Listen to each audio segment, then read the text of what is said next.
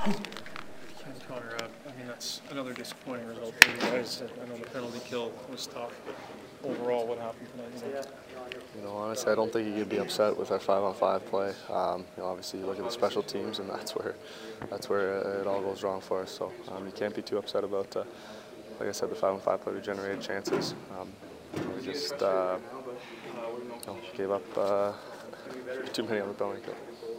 It's a couple of games where you guys haven't been able to find the back of the net. I mean, you said you felt 5-on-5, your game was better tonight, but the offense hasn't been coming. What are you seeing there, Connor, or what are you not getting? I think it's just bearing down on chances. I mean, you look at the chances we had tonight. We had very good ones. Obviously, you can give credit to a very, very good goaltender.